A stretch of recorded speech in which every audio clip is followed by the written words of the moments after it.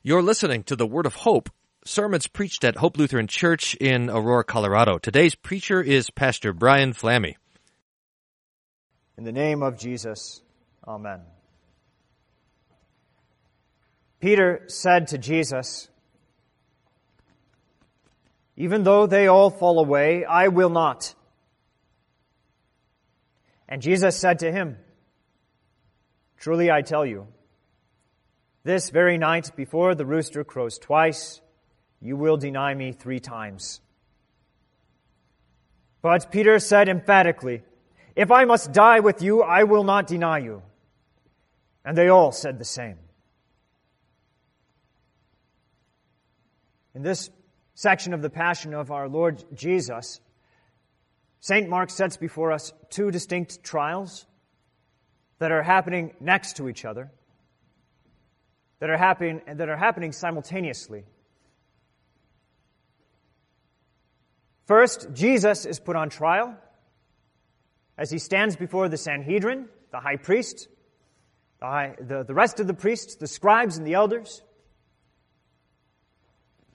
And then outside in the courtyard, there is Peter,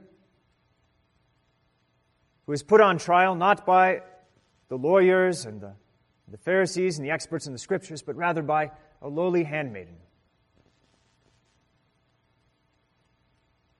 In the first trial, Jesus doesn't waver. Jesus never once backs down from who he is. Indeed, he confesses truly that I am the Lord, even this man who is standing before you. But Peter, standing before a young girl and shadowy figures gathered around a fire as they try to warm themselves, out of fear he denies the Lord not once, but 3 times. Both men were threatened, one more so than the other. But still, both men were put to the test. And yet, in the end, only one man proved himself to be steadfast. In the moment when the rooster crowed the second time, all of Peter's boasts that he made to Jesus earlier on the evening of Maundy Thursday, all of his pledges to fidelity and all of his running to Jesus to say, "See how I give myself to you, how I will follow you even through the gates of hell," all of this comes to nothing. Peter has not just let himself down. He has let Jesus down. He has lost his faith, his salvation. And he has fallen headlong into the devil's clutches. Now, you and I, we must not think that Peter's denials are a small matter. St. Mark is careful with the vocabulary that he uses to describe Peter's denials. St. Mark says that Peter apostatized. That is, he breached the faith. He stepped out of the confession that belongs to all Christians, and he made himself one with the world. In this way, he sinned against the Holy Ghost, and he ceased to be a Christian. Why is that? It's because Jesus doesn't suggest, but he requires unwavering faithfulness when his saints are put on trial and when they are publicly questioned. Our Lord teaches so often on the subject that we should not ignore him. Jesus says, "Be on your guard, for they will deliver you over to councils, and you will be beaten in synagogues, and you will stand before governors and kings for my sake, to bear witness before them. Brother will deliver brother over to death, and father his child, and children will rise against parents and have them put to death. And you will be hated by all for my name's sake. But the one who endures to the end will be saved." Jesus promises that the trials will come. And how we fare under these trials in our public confession before the world as to who Jesus is and what He has done, this has eternal consequences. Because it is our very faith that is put to the test in those circumstances. And the question is set before us. Will your faith prove true? Will it endure? Will it renounce everything, even your bodily life, so that you can remain with Jesus and His Word?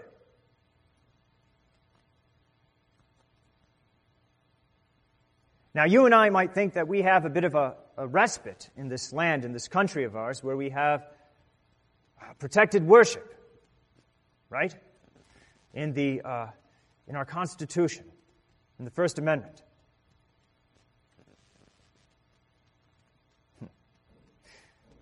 But to assume that we have nothing to fear, that is a trap.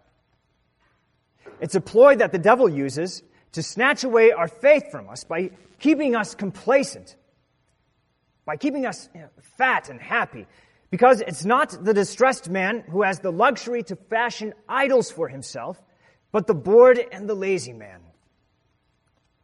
It's true that in this country there are not public tribunals to root out the Christians so that they can be imprisoned and put to death, but that doesn't mean that we lack for apostasy. The devil, it turns out, in this country, he doesn't need imprisonments, beatings, and prison. All he needs is the threat of a little bit of scorn and a promise of a little bit of pleasure. And so men and women are encouraged to reject Jesus' gift of life in the womb for the sake of convenience. What is the consequence of this kind of apostasy? Children die, and their souls are lost. So afraid of some of being called foolish by the debaters of this age that they reject the clear teaching of Scripture whenever it conflicts with the conclusions of science or progressive ethics. And so they run headlong into the madness of calling men women and women men. And by rejecting and hardening themselves against God's created order in nature. In this country, despising the family and the church are a matter of course. In fact, you might say that they are our society's prime virtues. Just see how often divorce happens around us. And think about just how to so many people, attending church, going to church, is much more like going and attending the Rotary Club than it is actually going to the place where God meets with sinners to give the sinners His grace.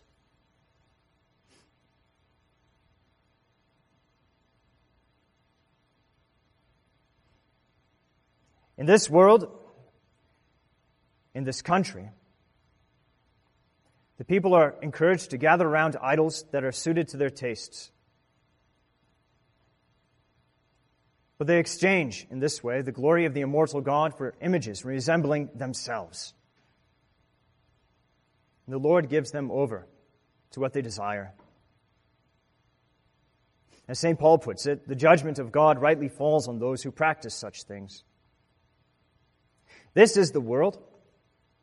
And if the world hated Jesus, if the world crucified the author and perfecter of life, why should we, as Christians, expect anything different? And so Jesus tells us a disciple is not above his teacher, nor a servant above his master. It is enough for the disciple to be like his teacher and the servant like his master. If they have called the master of the house Beelzebul, how much more will they malign those of his household?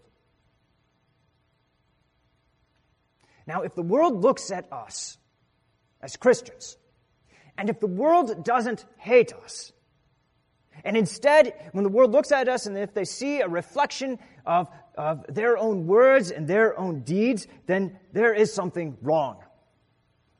Because when we open our mouths, we are not speaking Jesus' words. And the works of our hands are not Jesus' works.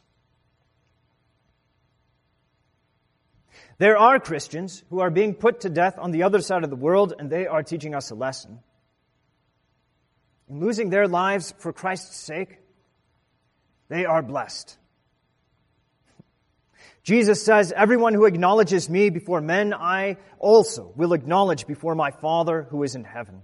And again, whoever loves his life loses it, and whoever hates his life in this world will keep it for eternal life. Because these saints on the other side of the world are faithful, even as the executioner's blade is placed upon their neck, or even as their bodies are conformed to the image of their Savior in crucifixion, Jesus assures us that they gain eternal life. But Peter, in his desire to save his life, he loses it. He loses Jesus, and he loses heaven. St. Paul, in his second epistle to St. Timothy, writes this bit of a hymn that was sung during the early years of the church. If we have died with Jesus, we will also live with him. If we endure, we will also reign with him. If we deny him, he also will deny us. If we are faithless, he remains faithful.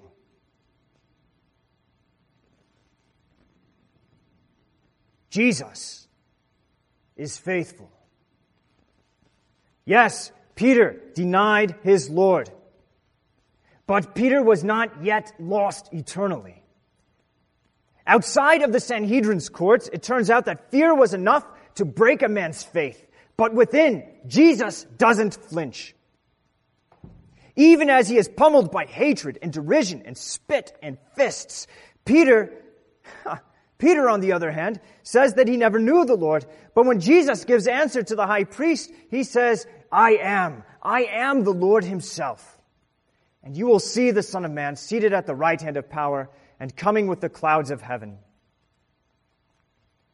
The rulers and the chief priests, the elders and the scribes, they raged against Jesus, and they handed him over to Pilate and to be executed.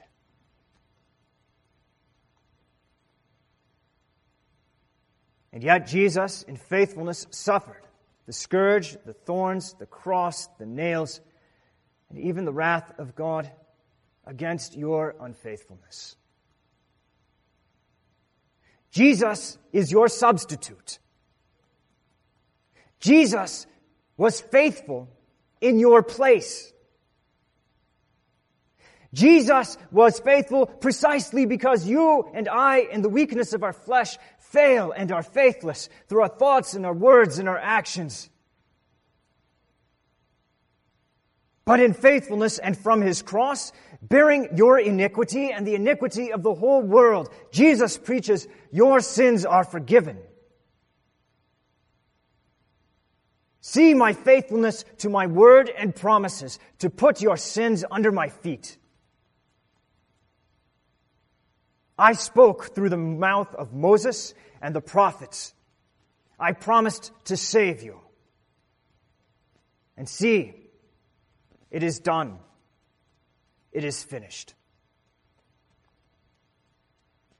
In faithfulness, Jesus rose, he ascended, and he sent the Holy Ghost, our Comforter. I want you to think about for a second the difference between Peter before the cross and Peter after the cross and resurrection and ascension of our Lord. Before the cross, before the coming of the Holy Ghost, the Comforter, our Paraclete, St. Peter cannot hold himself up when the questions come. He bends and he breaks, like I said before, at the very small question that comes from a little girl, a handmaiden. But after the cross, after the resurrection, and after the ascension, after the Holy Spirit is sent to the church in Pentecost, St. Peter is put on trial again, probably a few weeks after Jesus ascends into heaven. He is questioned by the same men who questioned Jesus, who handed Jesus over to Pilate so Jesus could be killed. And what does Peter do? He rejoices that he has been counted worthy to suffer. He preaches a sermon before the Sanhedrin, saying clearly to them that you have put to death Jesus, who is the author of life. Jesus is the Son of God, and you have killed him. And yet, I tell you today to repent. And for saying these words, Peter and John, standing before the Sanhedrin, were beaten. And they rejoiced. After the cross, after the forgiveness of sins, after the redemption that comes through Jesus' blood, there is no doubt about how Peter will fare when he is put to the test, when the questions come to him. Because he has the confidence of the mercy of Christ. And he has the Holy Ghost that comes through Christ's own promises. The promises that were kept in faithfulness. Not Peter's faithfulness, not your faithfulness, not the faithfulness of any mere man, but the faithfulness of God himself. This is our hope. And this is our confidence and comfort. When in this world, we are also put to the test. We don't lean on our own resolve. We don't lean on our own strength of will. Rather, we remember Jesus and his word. And so we make the good confession before the world and say, Jesus is the Lord. If you threaten me, why should I fear death? Jesus overcame the grave. Death has no power over me. The devil is crushed underfoot. The Holy Spirit, the Holy Ghost, he is stronger than the weakness of my flesh. Do what you want. My salvation awaits. Because even though I die, yet shall I live. The Lord grant us all this faithfulness and this confession. Amen. Thank you for listening to the Word of Hope. We hope your time with us was one of joy and peace in hearing the Lord's Word and kindness. If you have questions about anything you heard on today's broadcast, please don't hesitate to contact us at office@hope-aurora.org or call the office at 303-364-7416. For more information about our congregation, for locations, service time, and schedule, please visit our website at www.hope-aurora.org. Thank you for listening to the Word of Hope.